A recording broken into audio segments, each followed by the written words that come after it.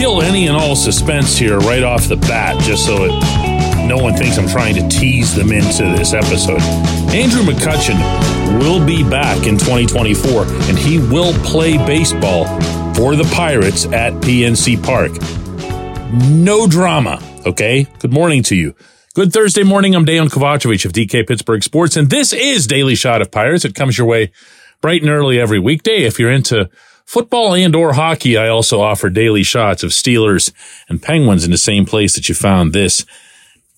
Ben Cherington spoke at the Major League Baseball general managers meetings yesterday in Scottsdale, Arizona, before they were canceled last night because of a virus that had spread around to close to a quarter of the people attending. Kind of weird. But that having nothing to do with this, just thought I'd throw that in parenthetically. Cherington reiterated that Cutch is, not going anywhere without saying as much. He found a way to acknowledge it without presuming it. He found a way to express the desire of both the Pirates and the player to make it happen without shoving Cutch's hand onto a piece of paper. This was part of what he said to MLB Network on the subject. Yeah, certainly hopeful. We loved the chance to reignite with Andrew. Obviously, I didn't get an opportunity to be around him in his first tour of Pittsburgh, but the way he responded, the way our team responded, the way the city responded was just beyond even what we anticipated, probably. So certainly hopeful to seeing him run around there in black and gold again. Man, that guy high wires it pretty well, doesn't he? Never gives you a thing. And yet at the same time, if you really sit there and pick it apart and then you take some of the nouns and match them against other nouns that he's used and verbs and adjectives and so forth, you can come up with something. What I've come up with on this subject, first off, is a question and then at least a possible answer. The question is, why isn't this done already? And the possible answer to that is, I have a feeling that between Cherington and Derek Shelton and everyone else involved, they want to find a way to have a conversation with Cutch that doesn't involve pushing or prodding him or in any way ticking him off, while at the same time acknowledging that the manager would like to have a little bit more lineup flexibility than what he does when he automatically pencils in Cutch as the designated hitter. And you'll recall, going back to spring training of this year, that Cutch and everybody wanted him to be in the outfield, in right field, maybe even in center if needed. And Cutch wanted that as well. But then Cutch had a year where an ankle issue that's been bothering him for a long time now, well before he returned to Pittsburgh, started flaring up. He had a couple other issues that were more nagging than anything else. A knee stood out in that capacity. And then at the end of the season, he obviously had the Achilles.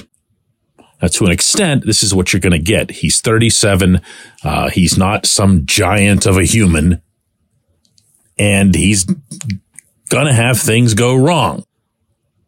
So what I think the Pirates wanted to do here, in addition to, making sure that he's healthy, making sure that he's at least on the road to a full recovery from the Achilles specifically, because that can be a heck of an injury, is that he's got everything else coming along as well. Is the Achilles set? How about this ankle? What are they going to do about that? Because it just kept coming. And they want to at least, how do I put this?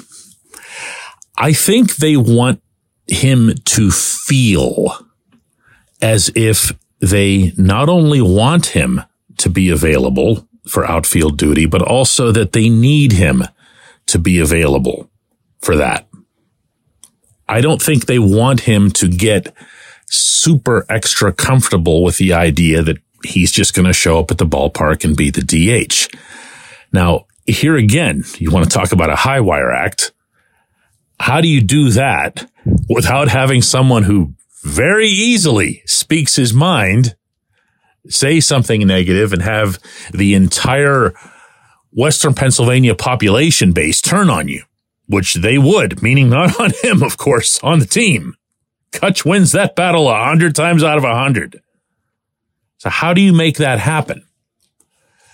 And I think Ben found a way by taking the one thing that the Pirates might have, and that would be not so much whether or not they're going to sign him, but how much? Like, what's fair to them? What's fair to the player?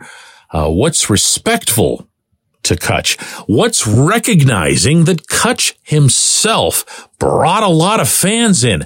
I do not say that lightly. In fact, I usually cringe a little bit when somebody brings something like that up, because it's usually not true.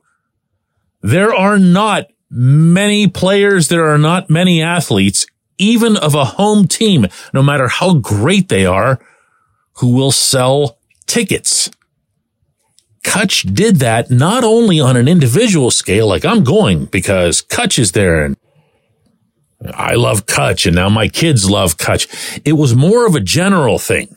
It was more of a, man, I can't stand this owner. I really don't like a whole heck of a lot else that I've seen from this front office, but Cutch is here. And Cutch being here gives his tacit blessing to this operation and makes it less distasteful for me to show up here. I'm talking about the real baseball fans, by the way, not the casual ones, not the fireworks groupies and so forth. Okay. So Cutch comes with a value. So I think there actually has to be and continues to be a negotiation about this, where everyone on Cutch's side is going to understand that he made the Pirates some money. Everyone on the Pirates side is going to understand, well, we're looking for something here too, while at the same time keeping everything way, way, way above the table. When we come back, J1Q. This portion of Daily Shot of Pirates is brought to you by our friends at North Shore Tavern, that's directly across Federal Street from PNC Park. It's home of Steak on a Stone, an eating experience, underscoring the word experience. The steak is brought to you partially cooked on an 800-degree stone, and you do the rest. It's a ton of fun, it's a great meal, and it's a baseball atmosphere like no other in Pittsburgh. North Shore Tavern, right across Federal Street from PNC Park. Your front door, your car, your bike, your computer, your gun. Safety is a habit. Every day you lock and secure your home and everything you want to keep safe. Gun safety and responsible storage are no different and the best way to help prevent accidents, misuse, and theft. If you have a firearm, own it, respect it, and secure it. Visit ProjectChildSafe.org. Brought to you by the National Shooting Sports Foundation and the Bureau of Justice Assistance.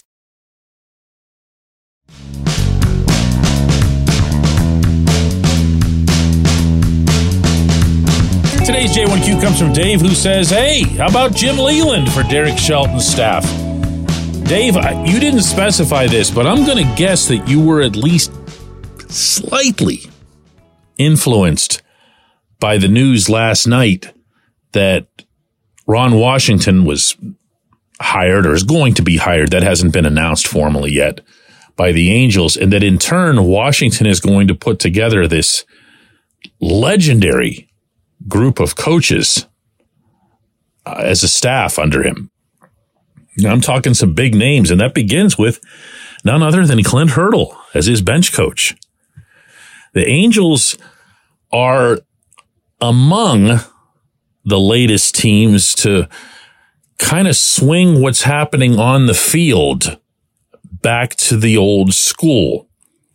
Meaning it's one thing to have access to all of the legitimately valuable information that's there through advanced analytics.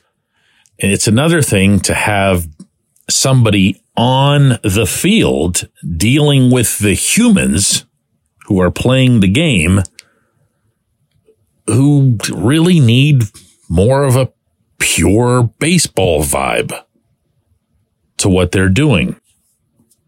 And obviously, very obviously, what the Angels have been doing for far too long isn't any good, considering they've had maybe the best player of his generation on the roster in Mike Trout. And then they had 5 years of the most freakish, outlandish combination of baseball player that anyone's ever seen in Shohei Ohtani. And they still couldn't even make the bleeping playoffs. They had all kinds of issues in terms of supporting cast, coaching staff, and whatever. And they just said, look, we're just going to try to do this the other way. And when you look at a lot of other teams, you've seen some of that boomerang effect, including some very, very successful teams. Bruce Bochy, he'll listen to your analytics, but he's managing the way Bochy's managed for 100 years. There goes Boch down to Arlington. What do you know? The Rangers win the World Series for the first time in their 52-year existence. There have been other examples, and a lot of this stuff does tend to be cyclical. I am here to answer your question after all that by saying, wow, no, that will not happen in Pittsburgh under this GM. Cherington is beyond a disciple of the analytics. He can't grow the Pirates analytics department enough to satisfy what it is that he wants. And they have expanded voluminously compared to where they were under Neil Huntington. And Huntington was the same way, at least from my perspective, to the same degree. And still, Cherington came in and just kept adding departments and departments and departments. And they've got all this information. They've got all this knowledge, all of this forecasting and everything else. And fill in the blank with whatever remark you want to after that. Because they still can't figure out why Roansy Contreras was throwing 98 miles an hour and now he's throwing 92. So no, there's not, unless it were some sort of token position, some sort of symbolic position, you're not going to have someone like a Leland come in. And if you did, Leland's a no BS guy. He'd see through it within about 24 hours. And I'm talking about the first 24 hours in Bradenton of meeting with these guys. Wait a second, you haven't asked me a single question here. What am I even doing here? So no, I don't see that happening. Probably should though, huh? I appreciate the question. I appreciate everybody listening to Daily Shot of Pirates, and we're going to do another one of these tomorrow.